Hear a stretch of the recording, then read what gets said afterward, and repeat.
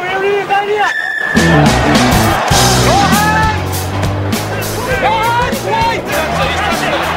thought he was all right. Giving back in that spot.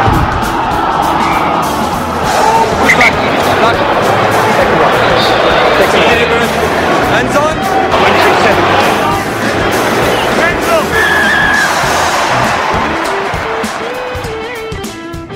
G'day and welcome to Green and Gold Rugby Podslam 91. It's Matt Rowley, your host. We're brought to you, as usual, by strike.com.au, Australia's biggest supplier of Bluetooth car kits and reversing cameras. Joining me today, I've got some of the regular crew. So I've got Scott Allen. G'day, Scott. Hi, Matt. Hi, everyone. Yeah. Lots to talk about tonight, so it'll be good. Yes, yeah, there's a fair bit of action tonight. It's been a bit thin up until this week, I felt. And I know he's chomping at the bit to talk about some of that later on, is Hugh. G'day, Hugh. G'day, guys. Yep, it's a Waratahs winning week, so it's a good week. So that's all I care about. They don't come around too often. Yeah, they're the only times I get you on, mate, because then I know you're pumped. But look, let's go to our guest tonight. So I'm sure he doesn't need a whole lot of introduction. Australia's finest referee for a long time, I would say, is now retired, Stu Dickinson, mate. How are you? I'm well, Matt. You good self? Yeah, very well, thanks, mate. So what are you doing now, mate, if you're not refereeing anymore? Well, I finished up. I came up to Brisbane, and so I brought the family away for 12 months or so, and that role's completed. So I'm started with a new company last week actually, and heading back to Sydney about mid-March actually. So so I started with a new consulting firm called JMJ. So really good opportunity and good role, and looking forward to getting back to Sydney and family and friends and everything else. Good one. And what sort of, is it in a particular sector, or is it doing a particular thing? Yeah, look, it's around these enterprise transformation, basically. So it's a management consulting firm. So they're dealing primarily in high performance teams, and also a lot of space around safety. So they've been around for about 25 years, American-based company. And they're dealing primarily at the moment in the mining, oil and gas industry. So really exciting company, really good people, really good culture, and as I said, based around that high performance and safety. So working with companies to address safety issues and putting in plans and programs around safety to help organisations.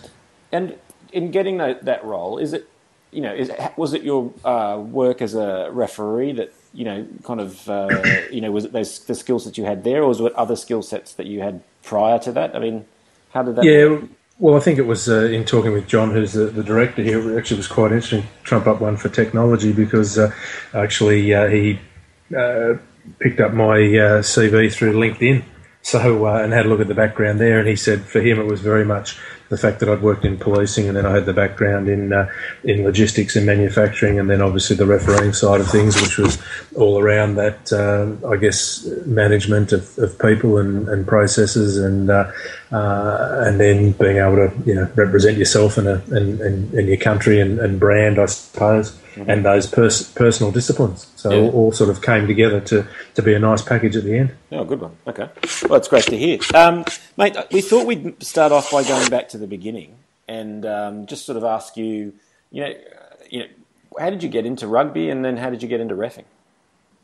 Well, look, I started playing when I was about 4 or 5, and we played at Beecroft, so Benny Robinson, Matt Burke, a lot of those guys went through there, Dean Mumm and crew. So played down there at Beecroft, Pennant Hills, and then played a bit of I suppose that local footy with a couple of other teams as well after that, and then went to high school and played there as well. So I went to Epping Boys High, and basically we were playing one of the games when I was about 11. We were playing a sevens tournament with Beecroft, and referee didn't turn up, so they said, who wants to have a go? So I said, why not? And so I enjoyed that. And then so once I got to high school, I did my referees course through Eastwood District Association, and I basically played school footy on a Wednesday and refereed on a Saturday, so got the best of both worlds. Oh, great. And so how did you, what was the timing of it? So, and how did it kind of kick in? So I guess what I'm intrigued with is, how you kind of get to that point where, you're basically a pro ref. Oh, well, I mean, to finish up the footy, I suppose, look, I played, first 15 at school and a little bit of rep football, but at the end of the day was enjoying both. But I think you've also, at some point in time, you've got to have a good hard look at yourself. And I said, well, I'm never going to play with the Wallabies as much as we all want to play at the highest level, but I thought the refereeing side of things would go well. So I played a couple of years of Colts down at Eastwood with Dick Harry and a few of the boys, and then I joined the police force in that time as well. So one of the things was you didn't want to get injured playing because it set you back at the course you're at the academy, as well as just the timing, being able to get shifts and all those sort of things. So once I played those couple of years of Colts and still did a bit of refereeing in that time, just basically made a decision to retire completely and keep going with the refereeing. Okay. And then it worked out well. So like all those things, the pathway is the same as the players, where you just start off at whatever level you are, and then the selectors will see you and coaches and so on, and then you learn a bit more and then manage to make your way up. And so from my point of view, I was able to move through the ranks pretty quickly and then get into first grade and then move on to representative games. And then I guess I was in the right place at the right time in terms of refereeing. Then the game went professional, and it was a good opportunity to take that journey. Okay, good one. So I'm going to put something to you and see if you agree with it. From my perspective, it seemed to me that I always liked watching you as a ref, and it was always a pity bit that we, in watching Australian games, we didn't get you as much. I know it's changed, and people have said now that it should just be the best ref, but in a lot of the time that you were reffing, it was you couldn't have a home ref, so to speak, because I felt, and probably just naturally, it seemed to me that you were in tune with an Australian way of looking at the game. So it seemed to me you were quite a technical ref, and that you'd pick things up, and you kind of saw that, for example, especially around the breakdown, we all know what an area that is. That, from my perspective, I always liked seeing you because you'd kind of pick people up, and by picking people up for the first part of the game, then usually that would kind of free things up. Versus, say, and this is my opinion only, versus, say, a Bryce Lawrence, who seems to have a much more, and some other like South African and New Zealand refs who kind of let it, the theory is they're letting it flow a little bit more, or letting kind of it just go on. But I think by doing that, it can just turn into a big scrap, and it can be really, really messy. That's my opinion. It's obviously just two different ways of doing things. Would you recognise that there's a difference there in styles of game and refereeing, or do you think, no, that's just, all refs are trying to do the same thing? Oh, look, I think it's a bit of all of the above. I appreciate the kind comments, but I think it's a bit like anything where you've got to set a standard. So like teams will go out there and they'll have a plan to say, we've got to do X, Y and Z and get on top of them physically, mentally, or whatever else it happens to be. And in terms of refereeing, it's very much about setting up structures. Yeah. And so we had an interesting time in terms of from the refereeing, the evolution there was that it was, the referees were sort of the ones that, fix the game. And so we had to react to what players do. So from my point of view, look, what I'd always wanted to do was to see a fair contest. Mm-hmm. And then whether it's an even contest, well, the players could sort that out. So, look, I would always try and make sure that if blokes were going to kill the ball or be negative, well, then it was a matter of dealing with them. Now, you didn't always get that right, of course. We all make mistakes, and there are times when, could have put the whistle away or whatever else, and other times where you could have got it out. But by and large, that was my theory on it, to set that standard and let them know so what they could or couldn't get away with. And you had some teams respond well, and you had others that didn't care. So at the end of the day, from a refereeing point of view, we can manage so much on the run, but 90% of the time or more, the action's already happened. So it's a matter of what's the best way you can deal with that. Sometimes you can play advantage and get on with it, mm-hmm. and other times it's killed the ball and that's it. So from there, now we look at, in the last couple of years and certainly a little bit now, where the evolution has been that instead of just making it the referee's responsibility, give everybody ownership. So you've got coaches, players, the administrators and the referees all working together to say, well, actually, let's make this a better spectacle, because at the end of the day, you can live in your own little world. But, for us in Australia here in particular, we've got the other codes that we're fighting against. Mm. And now finally in the Northern Hemisphere and everywhere else, they're seeing that as well. And so you've got a product to sell. And people don't want to pay good money to see penalties all the time. Well, I mean, that's probably a good segue into your question there, Hugh, isn't it? Yeah. Well, I mean, Stu, you've obviously gone through, a lot of different periods in the game since your early career through to the late sort of times, and especially thinking of the ELVs back in what must have been 2007 and 2008. And looking at the game now, I mean, do you think where the ELVs were pushing it back then, was that the right direction, or do you think the game's got it sort of right now with the balance of the laws, or do you think there should be more changes? Oh, look, I think it was more around whether the ELVs were right or wrong, what it was that needed change. You were doing the same thing, bringing up the same product, and people were turning off. And so I think the main thing was that we went down a path. I mean, it's a bit like when we started in 96 and 97, around that time, where we were at the vanguard of change, really, and so we went right out on a limb, and that was the I guess the Australian teams and everybody else and the competition to let it run and everything else. So I think we're very much back in that vogue now of more play and everything else. I mean, I look back at a bit of a 99 game a little while ago, and you could see that sort of thing where you're getting more recycling of the ball and good running, and there was a contest. I think there's probably more framework around that now, which is better, and you've got both teams are trying to be constructive. So I think that's the difference we see now. Okay. And Scott, I think you had a question that kind of followed up on that around laws and law changes, didn't you? Yeah. So, Stu, I mean, we talked to Laurie Fish the other week, and we talked through the law management guidelines every year, and the fact that referees come out and explain to teams what will be in vogue this year. So, and as he said, we fully understand that going in. And then we get people complain in the first few weeks about there's too many penalties, and largely I think because teams are trying to come to terms with how it'll work and they haven't adapted. And the teams that seem to adapt the fastest seem to perform better. Did you, obviously there's lots of press coverage about stoppages in games, etc. In terms of the referees, when you got together every week, is that something you looked at, or did you say, this is what we want to achieve and it's now up to the teams, or did you take into account public pressure? No, look, it wasn't so much public pressure. I think it became everybody had to have buy-in, and so like anything, even in the business world, if everyone's got ownership and everyone's heading in the right direction, you've got a common purpose, and everyone sticks to that, then there'll be a teething problem. I mean, you look at Czech with what they're doing with the Waratahs at the moment. They've now got to change a mindset from what they were in last year, and that's not going to happen in one game. That's going to be an evolution.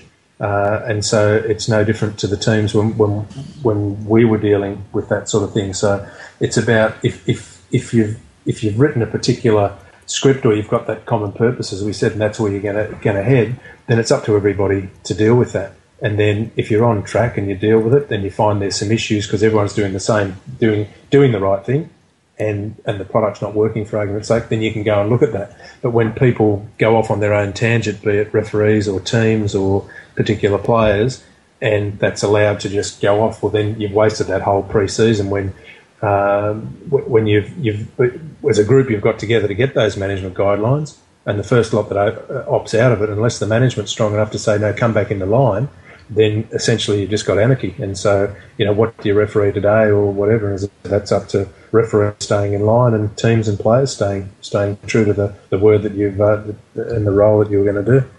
Yeah, that's good. It was interesting from the weekend that 5 of the 6 teams that won conceded the fewer penalties in their game. So those teams, have adapted slightly better. And I just wanted to talk about the law trials that we're going through at the moment. We go through every now and then. Yep. What's the position? How far out from a World Cup before we actually get to a point of saying, well, that's it, we'll set the rules for the next couple of years so that we have a lead into the World Cup? Well, certainly it's probably been about, in previous history, now I don't know whether they've changed it now, but it's been probably about 2 years out if they were going to make any changes, so they have some experimental variations.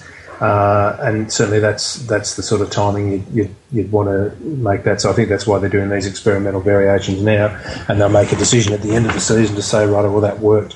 I mean, the really positive thing about that, from what I've seen, is that you've got both North and Southern Hemisphere embracing that change, because everybody recognises that that the game has to change because, I mean, your audience is changing all the time. So that process will have refined itself, and that is my understanding. And look, I could well be wrong, but I understand that it's at the end of this year that they'll either confirm or jettison those particular law changes that they're looking at.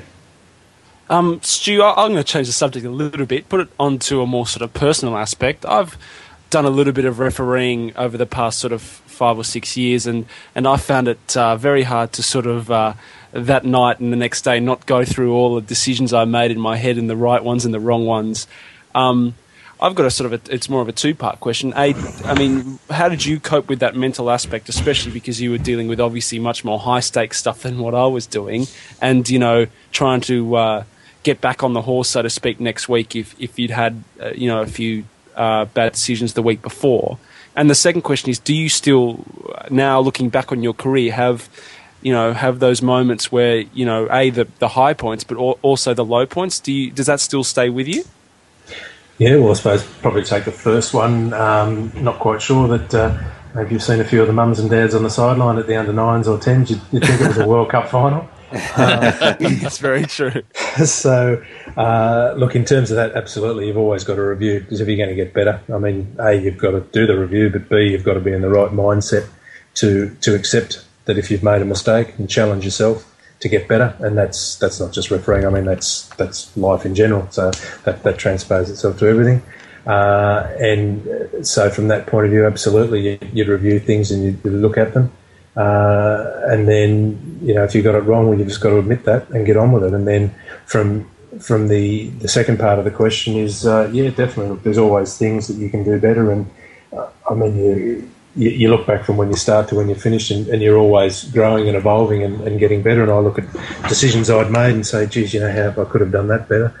I mean, I was only talking to someone the other day. I remember I was up at Ballymore doing a game, and we had an injury or something, and John Eales was lining up for a kick, and I was sort of wondering halfway back after the injury and whether he'd thought he'd just get on with the game or whatever else. Anyway, I was probably about 5 or 10 metres from him saying, no, stop, and he's gone through and kicked the ball. And so at law, I've said, game wasn't started, so you've got to kick it again. And I mean,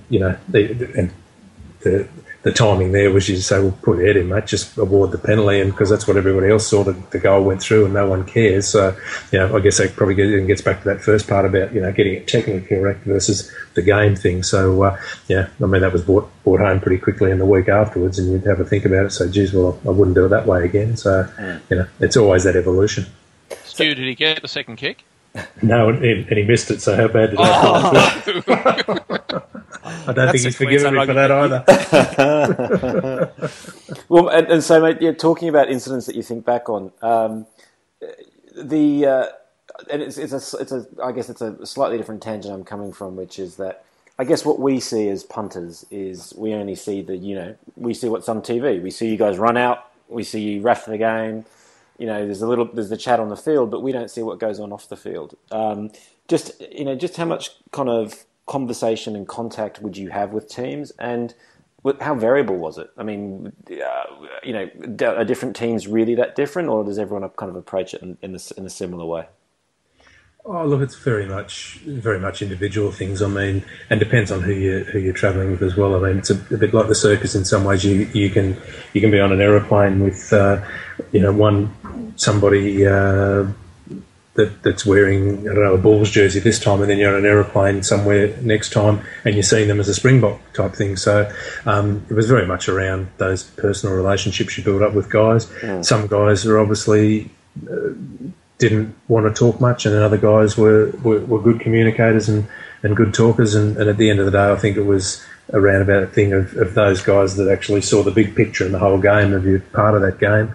That you get on well with and just enjoy that whole ethos of rugby. So I mean, that was the good thing that I'd enjoyed that hadn't changed over that time. Of even though the game went professional, we kept the ethos of catching up and having a beer somewhere and just talking about the rugby things and life in general. Yeah, no, mate. There's a lot. A bit of time's passed, and there's a lot that's talked about this incident, and so it may be that you just say, well, actually, there was nothing in it, or it may be you say, well, actually, I prefer not to talk about it, whichever you prefer.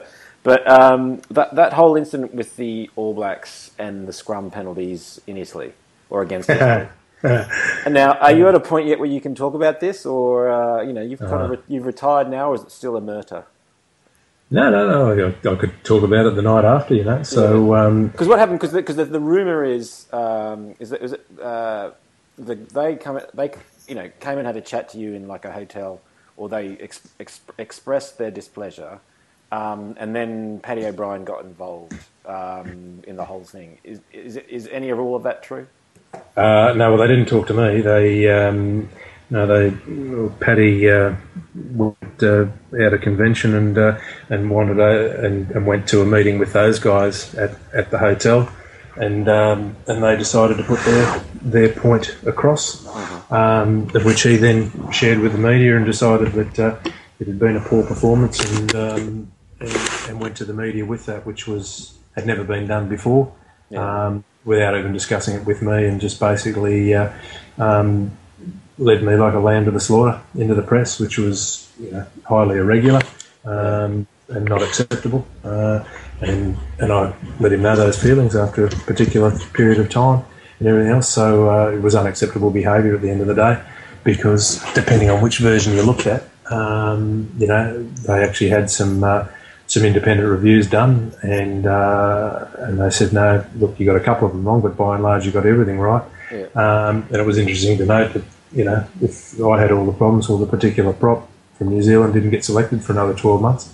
So, I mean, I had no influence over selections. I'm not going to say that I got every one of them right, but I can tell you I had a number of conversations with colleagues that said, geez, I'm glad it was you and not me, and I actually agreed with what you did, and then I said, and I wouldn't betray the confidence, but I had a couple of national coaches from other countries ring me specifically to say, tough decision, but well done. Yeah. And so again, like those things, it's always a talking point, Yeah. As I said, probably that bit about the other referees, I suppose everyone's saying, thank God it's not me. So, but again, you make decisions based on what you see at the time. Yeah. And then it's filtered through different people's lenses. So the guys that spoke to me were completely independent. And so that's fine. And again, look, life sends little tests along the way, and so that was one of them. But look, I was happy that I stuck to my guns and did what I did. Yeah.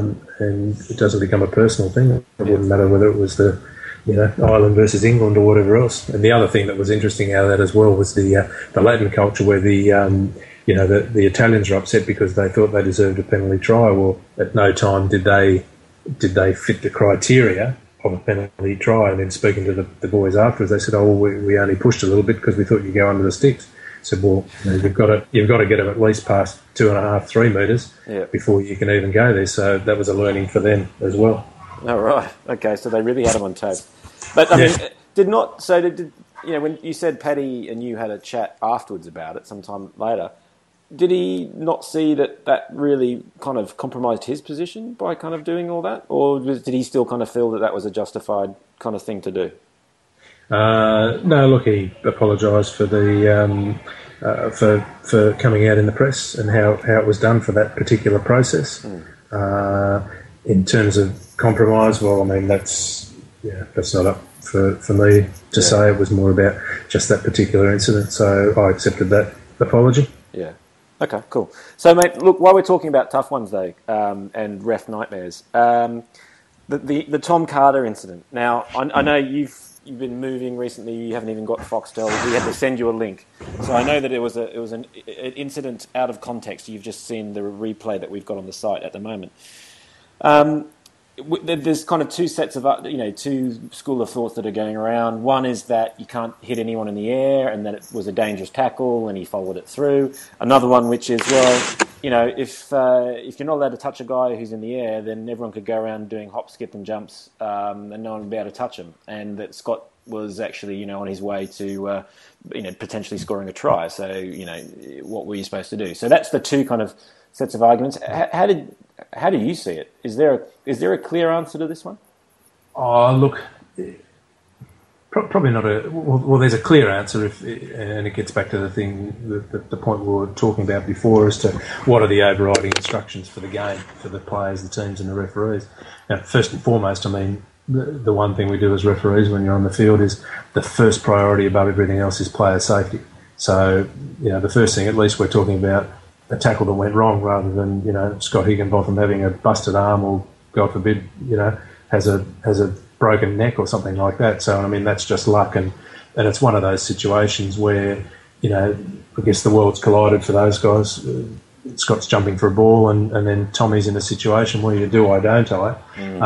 So the first question is is safety. And so even if the guy's in the air, I mean, if I just skip forward to your other point, if you get to the situation where guys start running and jumping, well, then you can easily outlaw that with a law change very quickly. The IRB would be able to do that straight away to say that's not in the spirit of the game. I mean, you could penalise that on the field anyway if someone did that, not in the spirit, poor sportsmanship. But I think the main point is there that the law is clear and the ethos is clear around. If players are in the air, you've got to be careful. So it was a quick decision for Tom where the guy's in the air. Was he on him pretty quickly? Could he have backed out? I think two parts at the end. The first part is, at the end of the day, everyone was safe. There was no intent from Scott Higginbotham to do anything wrong, and there was probably no intent from Tom. It's just the way that he was in the air and fell on him. And then the second part, which goes to more of your point about what do you do. I mean, if there was a clear edict about, if you've got a guy in there and you turn him over or whatever else, and it's a white card or a yellow card or a red card, then the referee has just got to follow that process. If they said we want a clear adjudication, and then the relevant citing authority can look after the mitigating circumstances later. From a refereeing point of view, you're just dealing in fact. Was it dangerous, and did it fit the criteria of whatever that criteria happens to be for red, yellow or white? Certainly in those circumstances there, not knowing if the criteria has changed too much. I mean, from a game perspective, probably not a bad outcome. No one wanted anyone to get hurt, and there wasn't any malice in it. But again, that doesn't come into the decision making. So probably a penalty was okay. But if you're going to take it to the nth degree, if they've got the particular process in place, then whatever criteria that fit into, and I suspect that would probably be yellow card at that point in time there, then perhaps they may have awarded a yellow card. But from Rowan's point of view, first game, handled it well, explained well, and damned if you do and damned if you don't. Yeah, I think everyone's kind of said it's probably line ball between a penalty and a yellow, and you probably could have gone either way. So, fair point. Look, mate, I'm going to finish off with the last question we had. I sent something out to Twitter just before we came on, who had some questions. And probably the best one here is from Bay35 Pablo, who asks, when you're reffing, do you hear, how does heckling affect you? Do you just get used to it? And then he followed that up with, and can you remember your best heckle? Oh, jeez. Look, you don't really hear it in the motion of the game. The time you will hear it is if you're stopped and there's a penalty kick or something like that. And so if there's a quiet moment, you can hear somebody in the crowd. In terms of the best heckle, geez. I think the standard one was, get a suntan or something like that, mate, look, I can't really think of anything else. Probably plenty of them, Nothing that sticks out. Yeah, learn how to bloody referee or whatever else. Was there any the laws? And actually, I must say that probably one of the best ones was when we started in '96. And down at Canberra Stadium, so you had that changeover with Super League and everything else, and you had the rugby league crowd coming across. So of course you had the tackle ruck maul situation and guys behind the last feet. You had quiet times in the crowd with you just hear people going berserk, saying "Get him back to 10 at the tackle." Oh, that's hilarious. Okay, good one. So did you have a last thing there, Hugh? Oh, quickly, I was going to say, Stu, just quickly off the top of your head, best stand or country and worst stadium for refereeing that you experienced? Oh, look, best stadium is, for me, is Millennium Stadium in Cardiff, just because of the history of the atmosphere, just the noise, the Welsh singing. If you've never been to a game there with the Welsh singing, then, do yourself a favour and get there. And for those that have been there and heard it, you'll understand what I'm saying.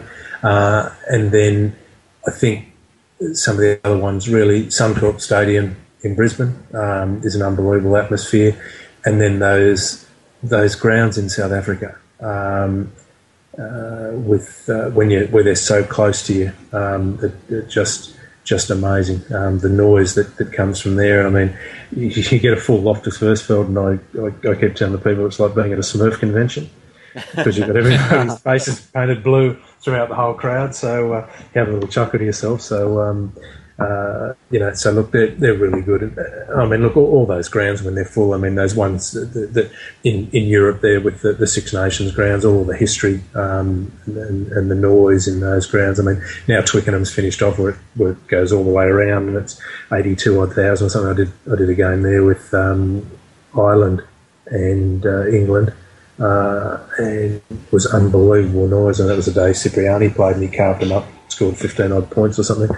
But just the noise in that place now is just incredible. So, and look, I wouldn't say there's any bad grounds, because I mean you're getting to run around on a pitch and do something you enjoy. So just fantastic, each one for their own different experience. Okay. So very, very blessed to be able to get onto all of those grounds. You're just lucky they're not using Concord so much anymore, I guess.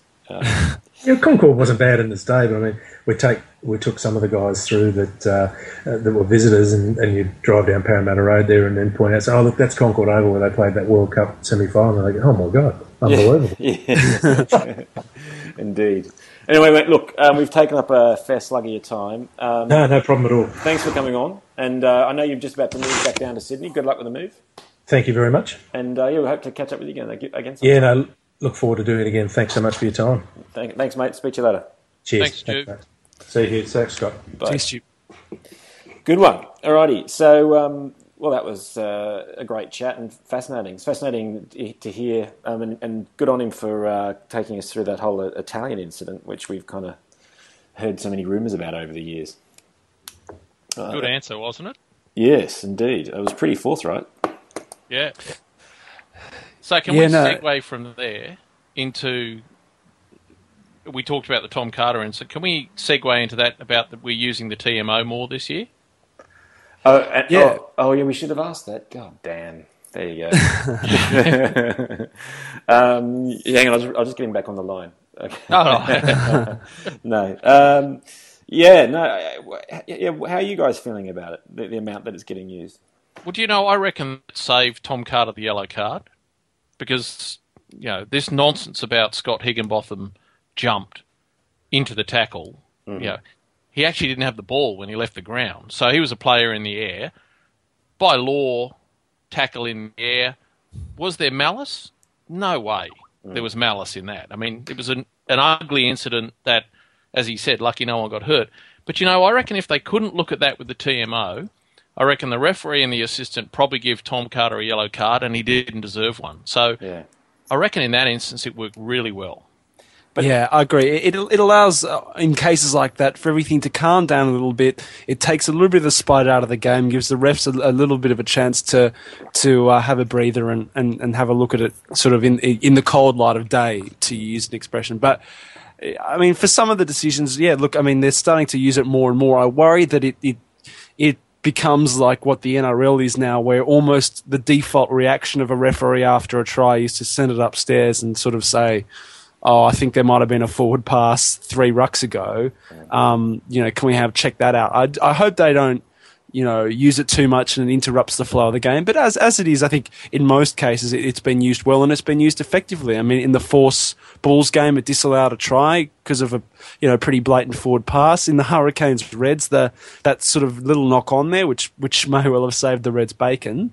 I think it's by and large been used well. I mean, there was a controversial incident in the Blues Crusaders game where it was a very marginal call. I'm not sure whether that decision was the correct one. But I mean, I think it's certainly giving the referees a little bit more freedom at the moment. Anyway. Well, those two examples you cited, I was going to bring up, and I mean, just by eye, running at full pace. I don't think either of those incidents would have been brought back. No, Yeah. the Reds one was. The referee, when he went upstairs, Right. asked about that particular thing. Okay. But I don't think the forward pass was going to be. No. But I mean, think that was all over. it's a different thing, though, that he thought, something might have happened there, I wasn't completely sure. And whether he would have... I mean, my sense was that both of those things, that neither of those things were going to stop those tries without the TMO. Well, definitely the Blues one wasn't. That was definitely news. My sense was the Hurricanes one, that wasn't the decision that everyone thought was going to close it in. I'm not saying that's a bad thing, but it is interesting. It's definitely making differences in games, right? Yeah. I think it's getting rid of, and the cricket terminology is try and get rid of the howlers. So, I think in both the Bulls forward pass and the Hurricanes, when you looked at it closely, they weren't tries. Yeah. Because of the infringements. The Blues one, could have gone 50-50. But, so what do we spend? We spend, an extra minute each occasion to get it right? That's not so bad. Well, it's interesting, though, because I think what used to happen is we would just go with each of those things, which I don't know if I would have called either of those a howler, though. I think you just would have said, line ball, okay, but, it's the play's gone on, it's a try, they fall either way. It's kind of like, in the past, it just would have been, it breaks both ways. In the howler stakes, I don't think they would have been there, but you would have just said play on. But at the end of the day, you're right. I guess they're getting them right. It's hard to argue against it. It is just another break, though, isn't it? It's amazing what you see, what you think you see, and then when you look at it closely, what really happened. I make the mistake all the time. The guy who I'm, in 2 weeks in a row, who I've been really surprised, Michael Checker, he has got really upset about 2 refereeing decisions. Yeah, he did, didn't he? And the first one was, he claimed in the press conference, I tell you, he was livid that Adam Ashley Cooper had been taken out late by the Reds player, which was Mike Harris, and with no arms, shoulder charge. When you look at it, that certainly wasn't the case. No one was cited because, I think Checker got it wrong. But he was convinced, 100% convinced, that Adam Ashley Cooper had been taken out. In fact, it turns out Michael Hooper did the damage. And last week, he was convinced that the yellow card for Tatafu Polota-Nau was wrong because it was a collapsed maul. When you listen to the audio, it's completely the opposite. The referee says very clearly, it wasn't a maul, I didn't call the maul, and he explained it to Dave Dennis. But Michael Checker, and you see it live, fair enough, you take a view. But I've been really surprised at the first 2 weeks how he's gone after the referee to a certain extent without naming them and saying it's a terrible decision. But he said, I'm very unhappy. And yet in the cold, hard light of day, I wonder, is he sitting there going, well, maybe I should just shut up a little bit next week? Because he got it wrong both times. Something tells me that Michael Checker's anger maybe doesn't work that way. He's a fairly passionate bloke, isn't he? Yes, there might not be a little person, that little thing inside his head. And maybe that's why he kind of gets results sometimes, I guess. I don't know. But look, should we go back then and kind of walk through the games from the weekend and kind of pick up the talking points as we go? So on the weekend, there was the Blues Crusaders game. I didn't want to spend too much time on this except to say that I did tip it. Maybe not quite that score. 7-7. Oh, okay. Oh, sorry. What was that? And I guess the question is, are the Blues going to be able to keep this up? And was this just the first Crusaders game back, and were they just a bit rusty, or is this a completely different change? Any of you guys got a view on that? Yeah, I do. I think the Blues are the real deal this year. The Crusaders are traditionally slow starters, so I wouldn't read too much into their efforts. They generally take 3 or 4 rounds to really hit their stride, and then they inevitably play the Waratahs in round 5 and wipe us off the field. But the Blues last week put away a Hurricanes team that are half decent. I don't think they're particularly good. But this week they backed it up, and I think they still haven't conceded a try. No, they have. Sorry, no, they conceded a few tries in their first game, but their defence has shored up a lot from last year. They got Sir John Kerwin there now, who's seemingly turned them around, and I think they've recruited, or certainly found, as the New Zealanders tend to do, a lot of blokes that are absolutely ball terrors. I mean, the Charles Piutau, who's the fullback, Frank Halley and George Moala on the wings, these big brutish Islander blokes. Francis Saili in the centres. And then, some classy blokes in the pack as well. Stephen Luatua, who's the blind side. All really good, raw, young blokes, but I think they'll go a long way this year. Good one. Okay, so let's move on from that, though. I mean, I agree. I think they look like they're a different team, so we'll see how that goes. Unfortunately, we needed an easy beat from New Zealand. They seem to be rapidly disappearing. Okay, so then we had the Tars against the Rebels. The Waratahs, yet again, second half performance, but this time actually managing to win the game with it against the Rebels. I mean, because the thing I guess I'll throw up here, I mentioned it in the Team of the Week post, was that we've got a Team of the Week that's pretty much half Rebels and a hell of a lot of Force players, with one or two Waratahs and Reds thrown in, and it was the Waratahs and Reds who actually won. So there were a lot of good performances here from the Rebels, yet the Waratahs managed to put it together, and actually, they were looking for a bonus point in the end, 31-26. Baba, I know you were there. How was it live? I was there. We've got a picture of you, actually.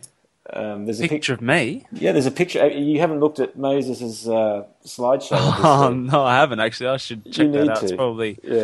Yeah, it was half-time, so I was relatively in a pretty good state at that point. But, it was an interesting game. I mean, the crowd was low. It was 11,200, which is the lowest in Waratah history. The background for those non-Sydney-siders was it was absolutely pissing rain until about 15, 20 minutes before kick-off.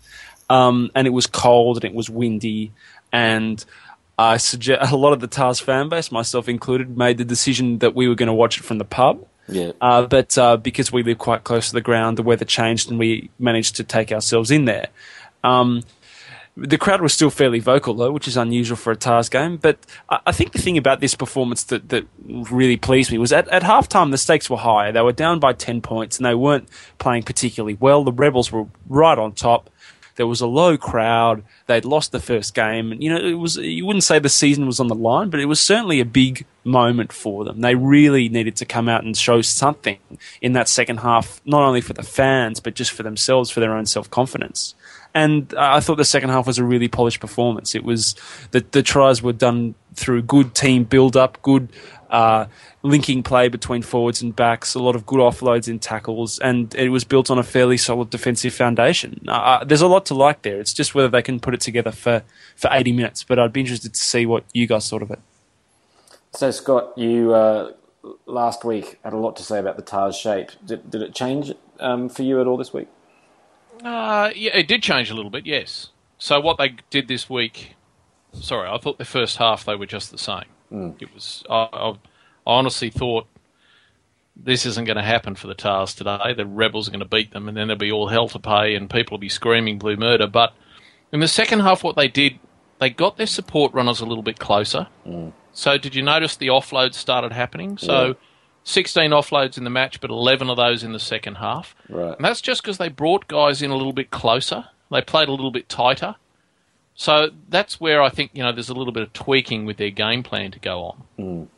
I still think they've got a problem at the breakdown through the whole game, and I think that's the Tars back row.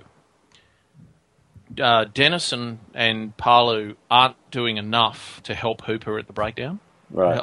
I think he's not left on his own completely, but he's having to do too much, and that's not Hooper's best game, being in there tight. So too many times their ball got slowed down, a couple of turnovers. But I could see the tweaks. Wet conditions, so maybe they had talked about that. What I really liked was, and Cheika said it at half-time, and he said, we can't play at the pace of the game. We've got to change the pace and lift the pace.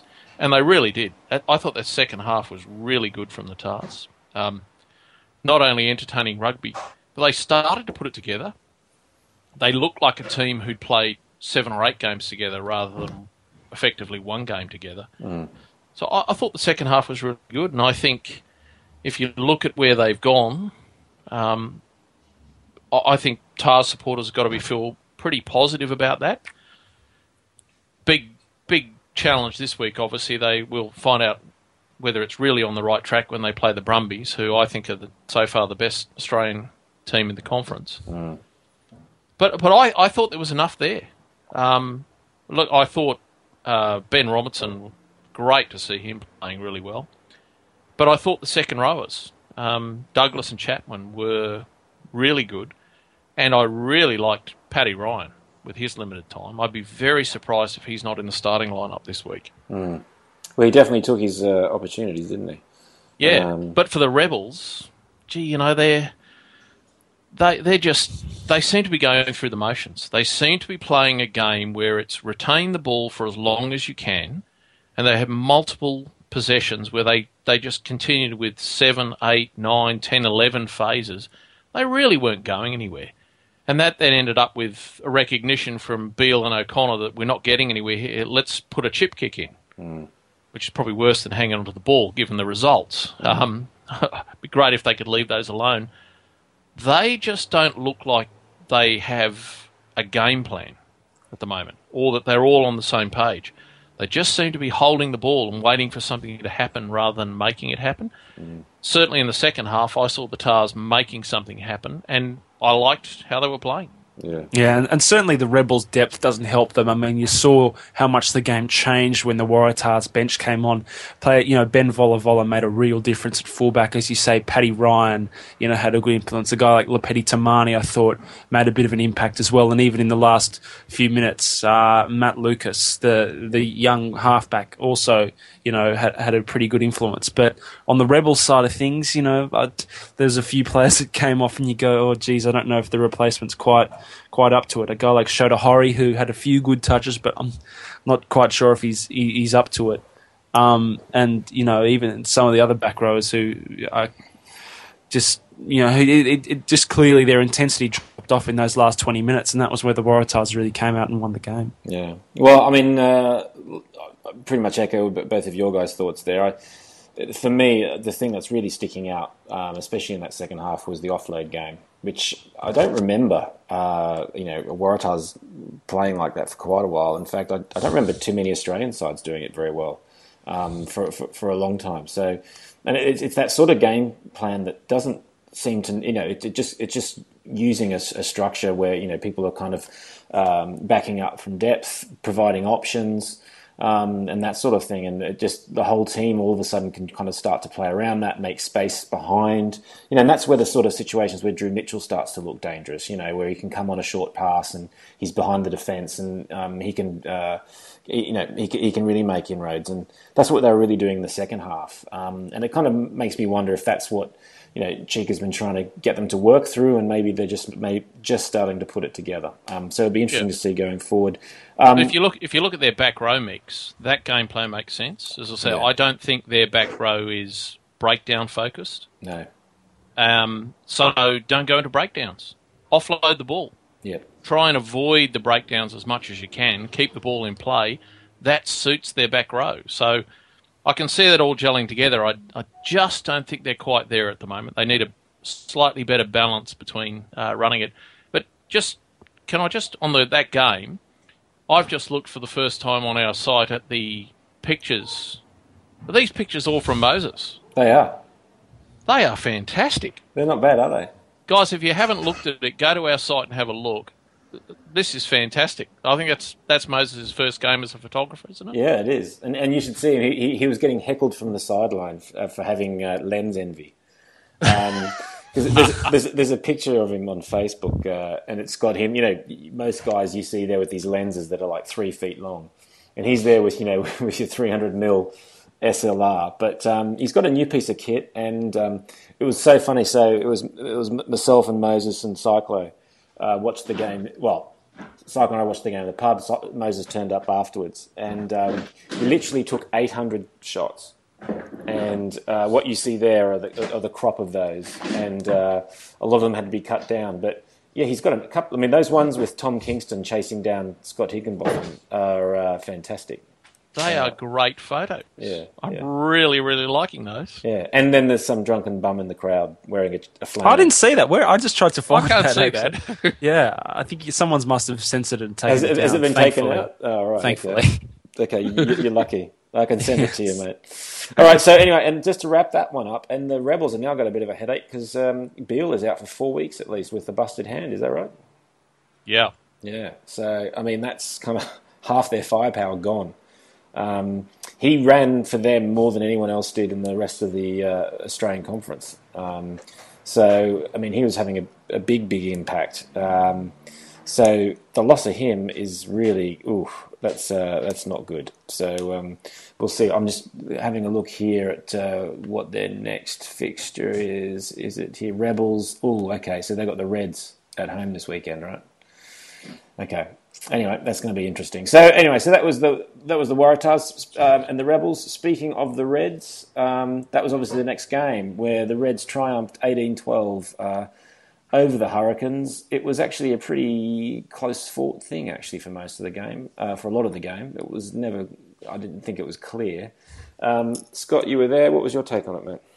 What are you talking about? 2 tries to 0. Never in doubt. I'm glad you felt that way. Oh, no, I didn't. How did I feel about it? That's the Reds' third competition game. Looked to me like it was their first. They're not out of first gear at the moment, I don't think. Combinations aren't working. They're pushing things a little too much. All credit to them for defending that, because really, the Canes should have won that game. Barrett only kicked 4 out of 7, but give the Reds the credit. They held the Canes to 0 tries, which is, I think, the first time since 2011. They scrambled really well. They made some mistakes in defence, yes, but to hold them out, pretty good. The Reds' line-out was better this week, but still only 69% clean ball, so they've got some work to do. The good news for the Reds is that they're not playing well, and yet they've won 2 out of 3 games, and they now come into the Rebels and the Force. Gives them a little bit of time, and over the next 2 to 3 weeks, they're going to get back Anthony Fainga, James Horwell, and Will Genia. They may have another Genia this week anyway, but Will should be back over the next 2 to 3 weeks. So they're hanging in there. They're certainly not playing well. So that's the thing. I mean, you're right, Scott. I mean, I agree with you that the last couple of weeks haven't been, there hasn't been a long list of positives. I sort of can't comment too much on this game because by that point the victory champagne had well and truly been opened in Sydney. So, but I do remember certain aspects of it. I think the thing that's the key is though they're still picking up points. That's another 4 points, and they're 2 from 3, and they're on their way. And again, you'd think that with the Rebels without Beale and the Force, 2 games that you'd expect them to win. So touch wood for them, they'll be 4 from 5, and with some of their stars coming back. The one thing I would say this week, Quade Cooper disappointed me. I was hoping after last week where he just started to show some signs that, the Quade of old is coming back. This week I think was a step back. He went back to some of his old habits, which, again, make it a more interesting game to watch, I suppose, for the neutral. But, I think it was a bit of a worrying sign, and I hope he can find a bit more confidence in the next couple of weeks. Yeah, Go ahead, Scott. That's interesting because you watch the game again, and I would have said the same thing. And again, you watch the game once, then you watch it again, and you rewind and whatever. Cooper made 3 mistakes. He threw a pass that if Barrett had intercepted it, probably someone would have run him down, but he shouldn't have thrown the pass in the first place. And he shouldn't have called the fact that take the quick tap. They should have just settled it down, and that's part of where I think the Reds are just lacking a little bit of composure at the moment. And he missed touch twice. That was it. Defended really well, controlled the game really well. It's guys outside him that are making the mistakes, not Cooper. So that intercept... I'll have to go and rewatch then, because that's good news if that's the case. Well, I was surprised because I came away from there as well thinking, gee, like you, that's a step back for Cooper. And then having watched it and analysed it, thought, you know what? It's not Cooper, it's it's a little wider. And you know what? I think they're really missing Anthony Fainga just to control things a little bit. They're definitely missing Genia. That's a given. But they're also missing Horwell's leadership just to settle things down.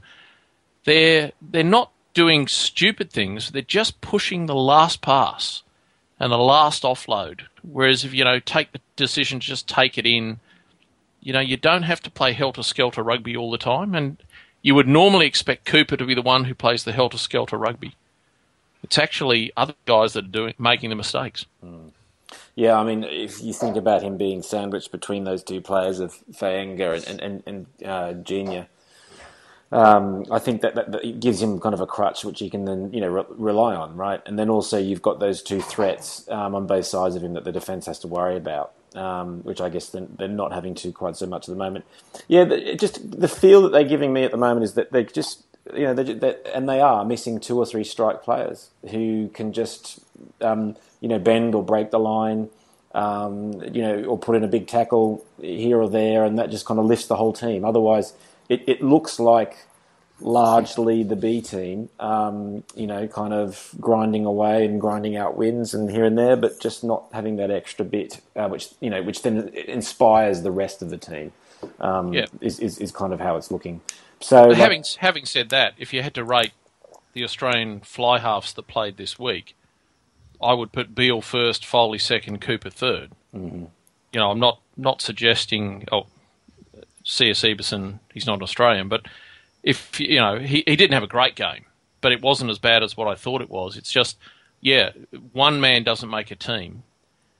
That may be different when you have Will Genia playing, because he probably does make the Reds, and they are seriously missing him at the moment. Mm. And this week it could be worse because it looks like Ben Lucas has hurt his shoulder and may be out, and that'll mean Nick Frisby starting, and Nigel Genia, Will Genia's younger brother, will probably be, in fact he will be, if that's the case, on the bench. But you've got big raps on the other Genia brother, though, have you not, Scott? But you think it's a bit early for him? Oh, loads of potential. Loads of potential. He works harder than Will used to when he was a young guy. Will, obviously, he has more natural talent. Nigel, he's got the capability, but it's a massive step up. I mean, he was playing for my club team last year and went over to Perth to try and get a contract with the Force, which didn't work out, got no contract. He's come back. And he's done pre-season training with the Reds in their Reds college. But, he hasn't played anything more than a Premier grade game. That's his highest level. Sorry, that's not true. He came off the bench last week for Queensland A. He started for Queensland A last week. And by all reports, I haven't seen the video yet, but played quite well. It's a massive step up to go into Super Rugby. And even Will Genia, with all his talent, when he first played Super Rugby, that's a big step. Yeah. I don't think Frisby's there yet. He's still trying to find his feet. So the Reds are going to, I think, unless Ben Lucas makes a miraculous recovery, are going to go into this week with 2 rookies. Right. Okay. Well, that's not going to help, but I'm going to use one of the names you mentioned just before that as a bit of a segue into the last Aussie game, which was the Force away to the Bulls. And C.S. Everson, I thought that was a really fascinating thing to watch, where, I mean, it was quite literally, a South African, transplanted into an Australian team. And to see him, it just showed, and the commentators even mentioned it, to have somebody who could, using the drop goal strategy. I think, did he hit 3? I think in the end. And really, he hit 2, and I think the third one's going to be in Shockers of the Week. Okay, that's right. Yeah, okay.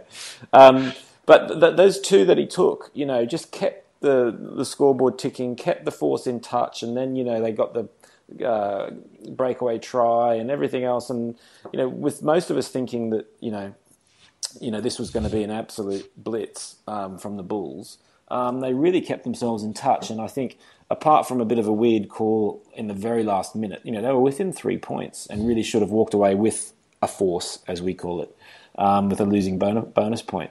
I don't know what else analysis you had to add there, Matt, but I'm going to go further. They should have won that game. You're up by 7 with 10 minutes to play.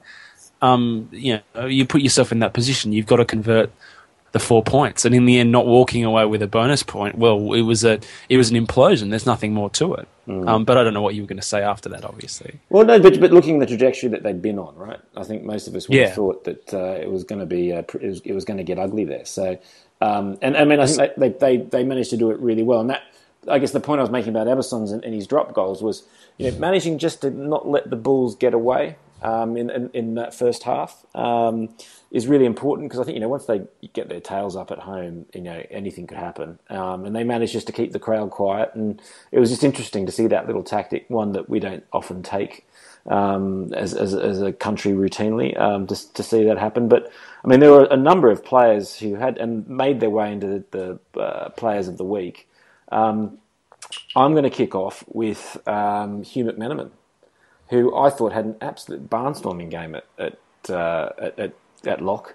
He was making dominant tackles. He was making a pest of himself at the breakdown. He was giving nice clean ball off the top of the line out. You could kind of see him giving leadership in the pack around the field. He really stepped up, I thought, and dare I say it, was heading towards the sort of role that Sharpie was even playing. Not quite there, but I thought that sort of groove that he was managing to give to the Force, a big step up for him. Was he giving post-match interviews where he dropped the apologised to? I'm just thinking of the role that Sharpie used to play at the Force, giving disappointed post-match interviews. That must have been that other one. He didn't need to have that. He didn't take that role just yet. But yeah, I mean, you guys spot some other performances there, other players. Scott, I know you had a couple of guys you spotted. Yeah, well, just go back to Podslam 1 for the year, and I told you Hugh McMenamin would be a Wallaby this year. Yeah, you did. He added the vigour, the toughness that when Dan Vickerman came back from England, we all said, "Oh, this is going to be great. This will be good for Australian rugby." Well, Hugh McMenamin is the same. Yeah, he got penalised for a shoulder charge, which was a shoulder charge, but he's the tough man that I think the Wallaby pack needs.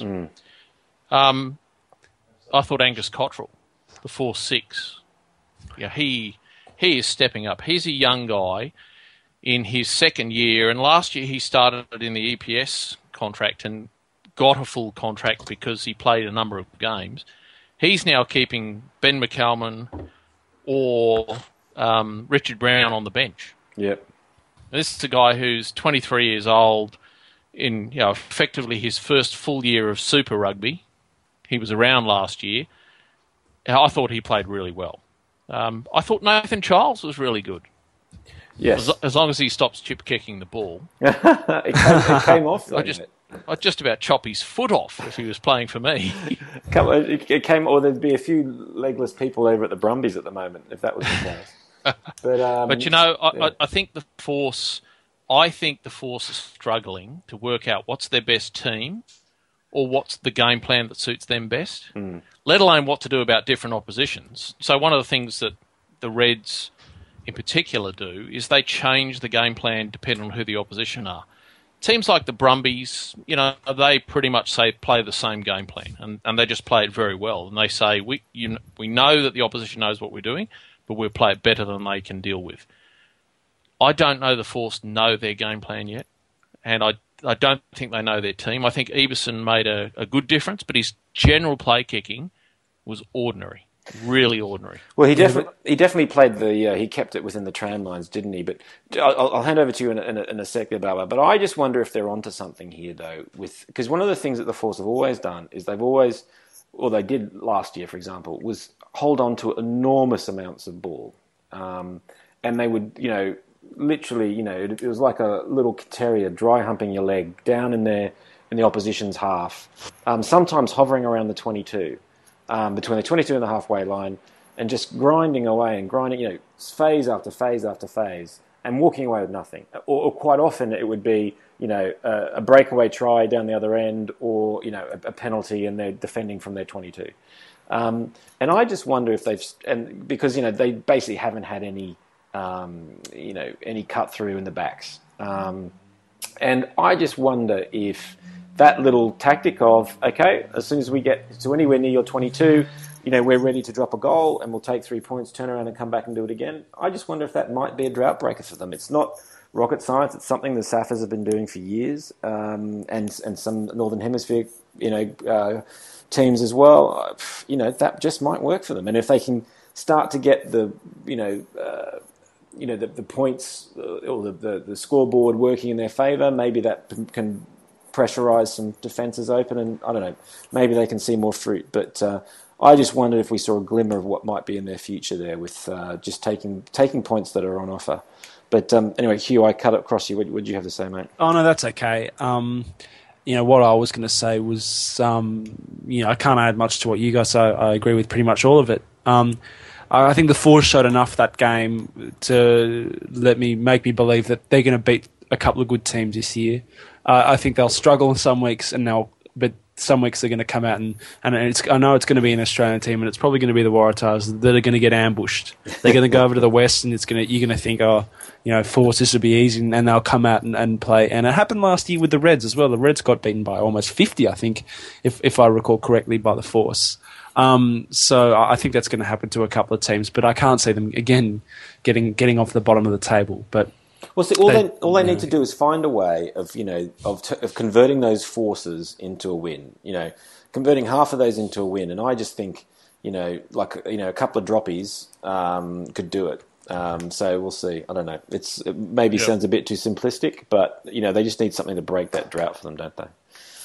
They need to find their thing, and if it's drop goals, so be it. But I don't think they know what their thing is at the moment, and I think they need to do that. One guy who needs to lift his game seriously is the Honey Badger. He was terrible defensively. He let in 2 tries, one of which Richard Brown could share the responsibility, and then gave away a ridiculous penalty from which the Bulls scored their match-winning try. He was just ordinary. Well, I thought he had a lot of bustle. He had some, but I think what you're talking about, his decision making was pretty ordinary. That first try, that was Richard Brown all the way, though. I mean, no, it wasn't. Brown double marked. No. He double marked, but watch where Cummins goes ahead of the line. When you're outnumbered, you have to stay back behind the line and actually move sideways. It's a pretty simple jockey system. He actually went ahead of the line. So Richard Brown made a mistake, but he didn't even give Richard Brown any chance to cover up for that. Yeah, I think Brown opened up that hole which Stain wandered through, and I thought the Badger was still marking the winger. So yeah, but he would have been marking the winger if he hadn't been 5 metres forward from where he should have been. Yeah, no, I didn't even notice how wrong his positioning was. But I mean, Brown he didn't have anyone. I agree. Yeah. Look, to me, that's a 50-50. They both shared the responsibility, but the next one, completely Cummins, where he came in, he shouldn't have come in. Yes, and then he gave that penalty to the Bulls that drove them down where they could just drive over the line. And having said that, how could the Force go into that game having not done loads of work on their defensive maul? And if they did, they didn't do very good work because the Bulls all day. It was like men v boys. No, it wasn't good. Every time they went for a driving maul, the Force just looked like they thought, "What's this? We've never seen this before." No, that was pretty disappointing, and it was amazing the Bulls didn't do it more often. To be honest, I think they figured it out by the end of the game that they could do that all day. Alrighty, so they were the main Aussie games. I think the only thing we didn't mention, I think Hugh, didn't you wanted to do a little review? Neither myself nor Scott have actually watched that last Stafford derby, but didn't you? I might save it for my article tomorrow. Okay. I don't want to ruin the surprise when I get stuck into the Sharks and the Storm. It's 12-6 was the scoreline of that game, and it was 80 minutes of my life that I'm not going to get back, and I'm sad about that. Great. Well, I've got a couple of South African people on Twitter I want to make sure Well, actually, I saw Joel Wynn tweet that he only got through the first 10 minutes, so that's a good sign that I'm on the track. Well, don't worry, I've got a couple of others that you can send that on to as well, who give us stick.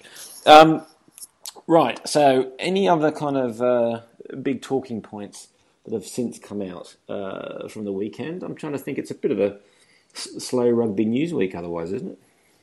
Yeah, only a couple of injuries come up today. With Cliffy Parler's the other one. You mentioned Kurtley Beale, but Cliffy Parler's going to be out with ankle injury. I'm not sure of the severity. Knowing Wycliffe Parler, they'll say it's 2 weeks, and we won't see him for about 3 months. Yeah. But he's hoping that's not the case because the Tars do rely on him a lot, and Australia does too. So that's one that we want to get better. But especially with such a big game this week, it's a bit of a blow for the Tars. Yeah, I'm not even sure I know who backup 8 would be there now. I'd suggest it'd be Lepeti Tamani. Yeah. But they might well do something like the only other option I would think would be to put Sida Tamani into the second row, push Chapman to the blind side and put Dennis to 8, but Yeah. I'm not sure whether. I think Cheika seems to have a lot of faith in Lepeti Tamani. He gets on fairly early, so I think that might be what they'll do. Okay. Yeah, it wouldn't surprise me. That's an option is to put Chapman to 8 and leave Dennis at 6. Yeah.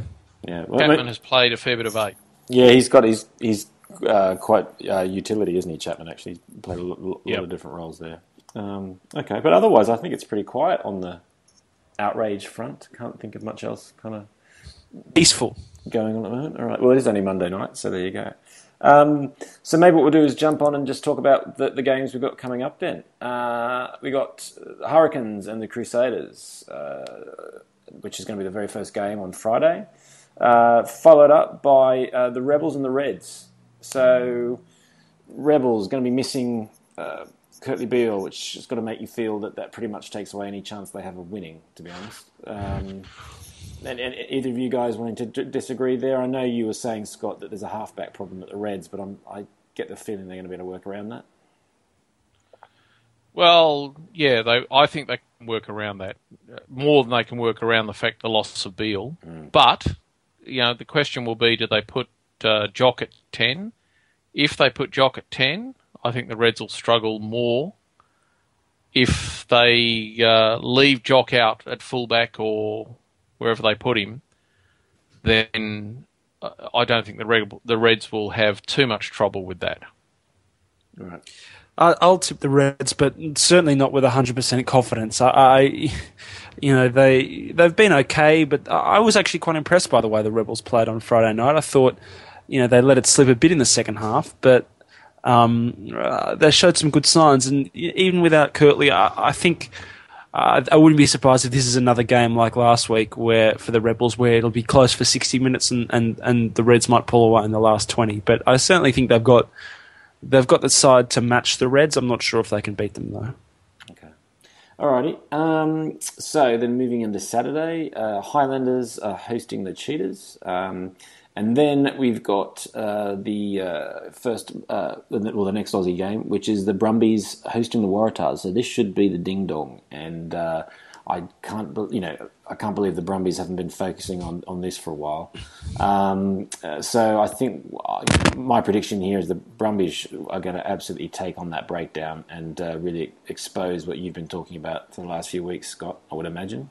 You see it any differently?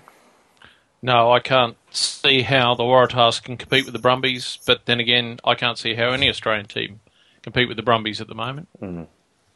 I can see it, and I can see how the Tars are going to put a score on them here. But then you woke up, Hugh, and it was just a nice dream.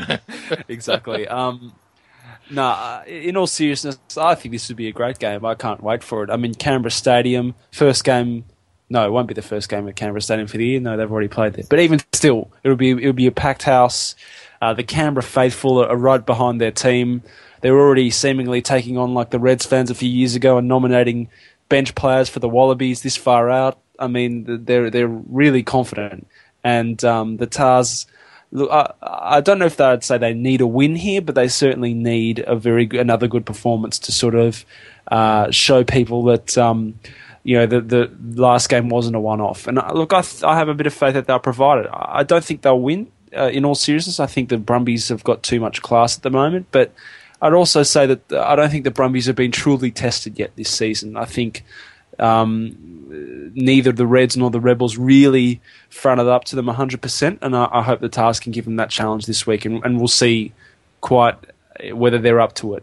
And this will be hopefully a sort of a real test for them in terms of the way the competition is going to play out this year. Okay.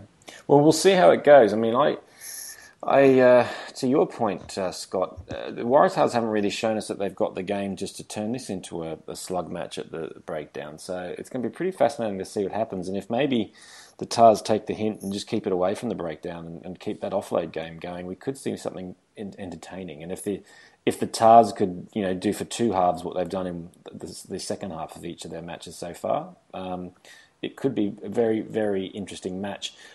I can't believe we've pretty much done a whole podcast, and I don't think we have talked about the big F word, Folau, have we? I'm not sure that's legal at the moment.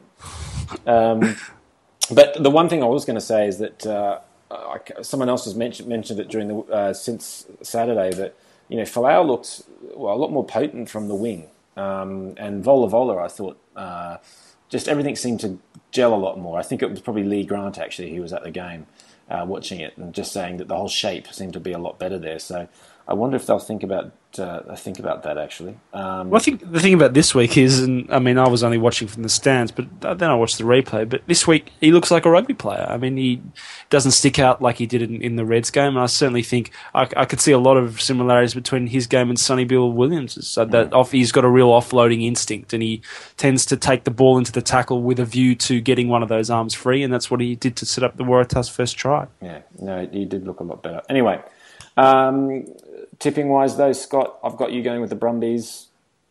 Yep. Hugh, are you able to? Are you deluding yourself? Look, I'll see. There's a big danger here of taking the head over the heart. No, I don't want to fall into the trap that Scott did by tipping the Waratahs a few weeks ago. So I'm going to go. I'll stick with the heart. I'll say the Waratahs. Okay, good one. Yeah, I'd probably have to go with my head on that one, so it's going to be the Brumbies, but we'll see. I think it could be interesting. Alrighty, Stormers are then hosting the Chiefs. I guess that's overnight, and the Kings, the Sharks. So we get to see the second outing of the Kings. Can they get another win? That'd be interesting. And then on Sunday, we've got the Blues with the Bulls. And that's in Auckland. So the Bulls are heading out there, so a game for us to be able to watch actually. So that'll be a good one to pick up on a Sunday. Right, I think that's just about it. The one thing I will say about the way the games have been going so far, when you watch New Zealand derbies, there's some exceptional rugby coming out of those games, way above anything South Africa and Australian teams are putting out. Yeah, the only thing that it rankled me a bit, and I don't think it's just pride. Could be, which is the YouTube clip that's doing the rounds. I think we've probably even posted it somewhere, which is the best 3 minutes or the most entertaining 3 minutes of rugby. And I know you, Scott, there's a lot about it you've got to love. I mean, the realignment, the pace on the ball, the skill, just the draw and pass, and all the rest of it was excellent. I thought some of the defending was, a lot of people getting arms through tackles, not a lot of dominant tackling going on. And then I also thought, interestingly enough, for New Zealand teams, and maybe it was just the pace of the clearance, but there wasn't a lot of competition going on at those rucks. I mean, the ball was zipping around pretty widely. So I don't know. The only thing I was wondering about doing if I was going to be really curmudgeonly was have a look at kind of missed tackles in that game versus others. Well, we've had this problem before with YouTube videos and New Zealanders. Exactly. That's probably why I stopped. I also thought probably if I looked into it, I probably would see that there was probably less tackles missed in that game. I don't know. Maybe I'm clutching at straws. We need to keep clutching though, because it's the only thing that makes me sleep at night. If I believe that the New Zealanders are going to be as good as they're showing in the early weeks, then I don't think we'll win the Bledisloe for another 15 years. Yeah, exactly. Scott, having looked at the games in a lot of detail, yes, there are missed tackles, but when you're playing the game at that pace with those offloads and guys changing their running line as they are, you're going to have missed tackles. if they were attacking like that against Australian teams, any Australian team, look out. Can they maintain that pace? Who knows? I must, but can I say I'm enjoying watching it? Like, I love the Blues Crusaders game. I love the Highlanders Chiefs game. The second half where Chiefs cranked up against the Cheetahs. You know, yeah, watch out. The one thing I will say is I actually think, I agree the New Zealand conference has been brilliant, but I actually think the standard of the Aussie derbies has been better than it was last year. I seem to remember last year you had a couple of absolute shockers. But this year so far, I mean, I thought the Force Rebels game to open the season was a good one. The Brumbies Reds was intense. The Waratahs Rebels was a good one. I mean, there's two more this week, and we'll get a further picture of how it's all going. But I think it's it's an improvement at least. Yep. Yeah, I'll clutch at those straws. But and let's see, we've got a little while longer before we really feel the wrath of the other sides. Although obviously, the Reds have polished up the Hurricanes. We got a 100% winning record against the Kiwis so far. So yeah, actually, we might bring on a 3-0 Bledisloe. Who are probably going to be the bottom New Zealand team this year. Well, we need to. You think it's a bit too soon to put one of those widgets on the side saying weeks of dominance over New Zealand teams? Maybe not. Okay. Well, what have we got the following week? Waratahs Cheetahs. That doesn't.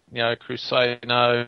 Reds Force. No. We've still got a couple of weeks. We could put the widget up. It'll last for a couple of weeks. Good. Only have to pay 2 weeks rent on the dominance. Oh, now hang on. Round 6. Waratahs Blues. Well, that's 2 weeks away. Tars will hit their stride by then. They'll be playing in front of 40,000 and it'll be a flogging. Yeah. 40,000. Actually, the crowd figures are interesting. Auckland had over 30,000 for that game on Friday night. Waratahs had, what was that, 11,000? 11, yeah. But it rained. Yeah. It didn't rain like it rained in Brisbane. We still had over 30,000. Yeah. You can't expect it. What's going on with that Sydney crowd? Hey, I was there. It's not my problem. I was one of the few who turned up. Mate, it's dangerous in Sydney in rain like that. We were all advised to stay at home. The traffic jams in Brisbane are horrendous when it rains. That's not an excuse. Right. No, quite seriously, what's the membership of the TARS?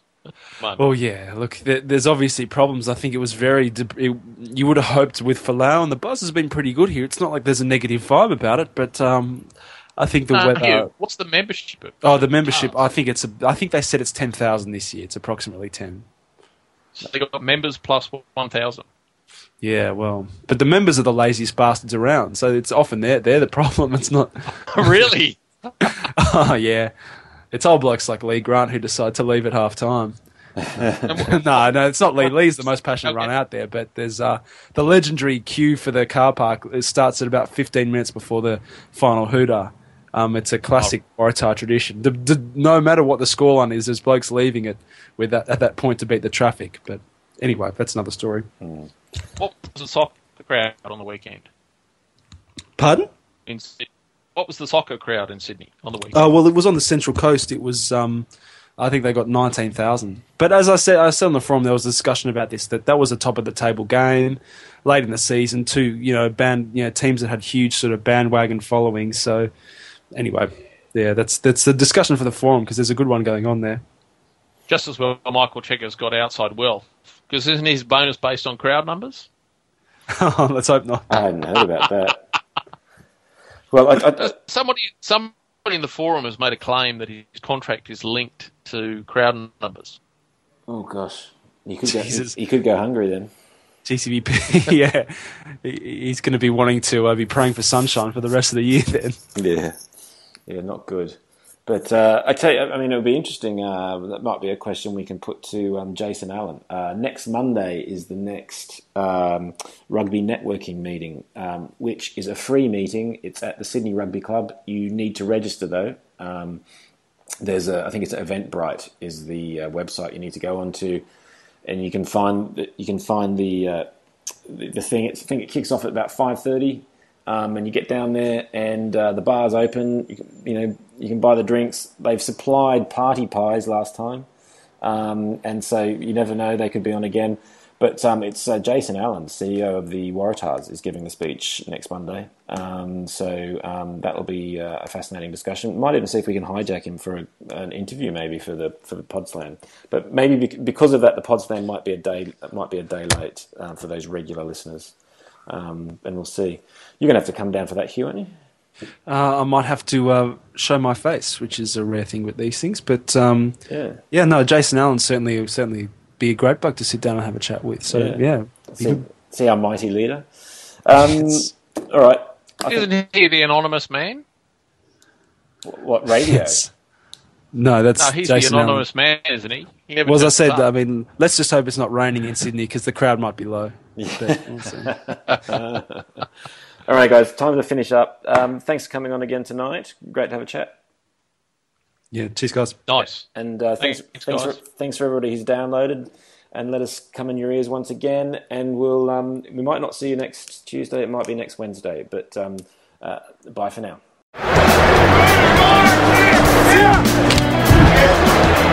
Yeah, right there.